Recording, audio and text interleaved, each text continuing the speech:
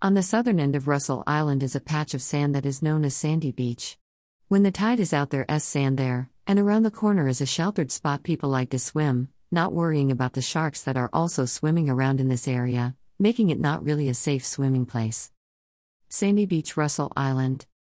The island is 13 kilometers long, so Sandy Beach is the longest drive for charging up a vehicle, and it also is a great place for walking dogs, or just enjoying the view. The downer is Sandy Beach is also the home of millions of sand midges, and you do need insect repellent at dusk and dawn and also the rest of the day. Many birds spend time at the water's edge at low tide, and there are sand crabs that also live here. It's also a great fishing place, and in season, which is the months of the year with are in it. September to April, the waters are rich in mud crabs. Fishing here is mainly brim, and also squid, but the prize has to be the mud crab, which you need a watched crab pot to catch. Watch because there are crab pot thieves who steal the crabs as well as the pots. Sandy Beach is a beautiful spot to bring the family for a picnic.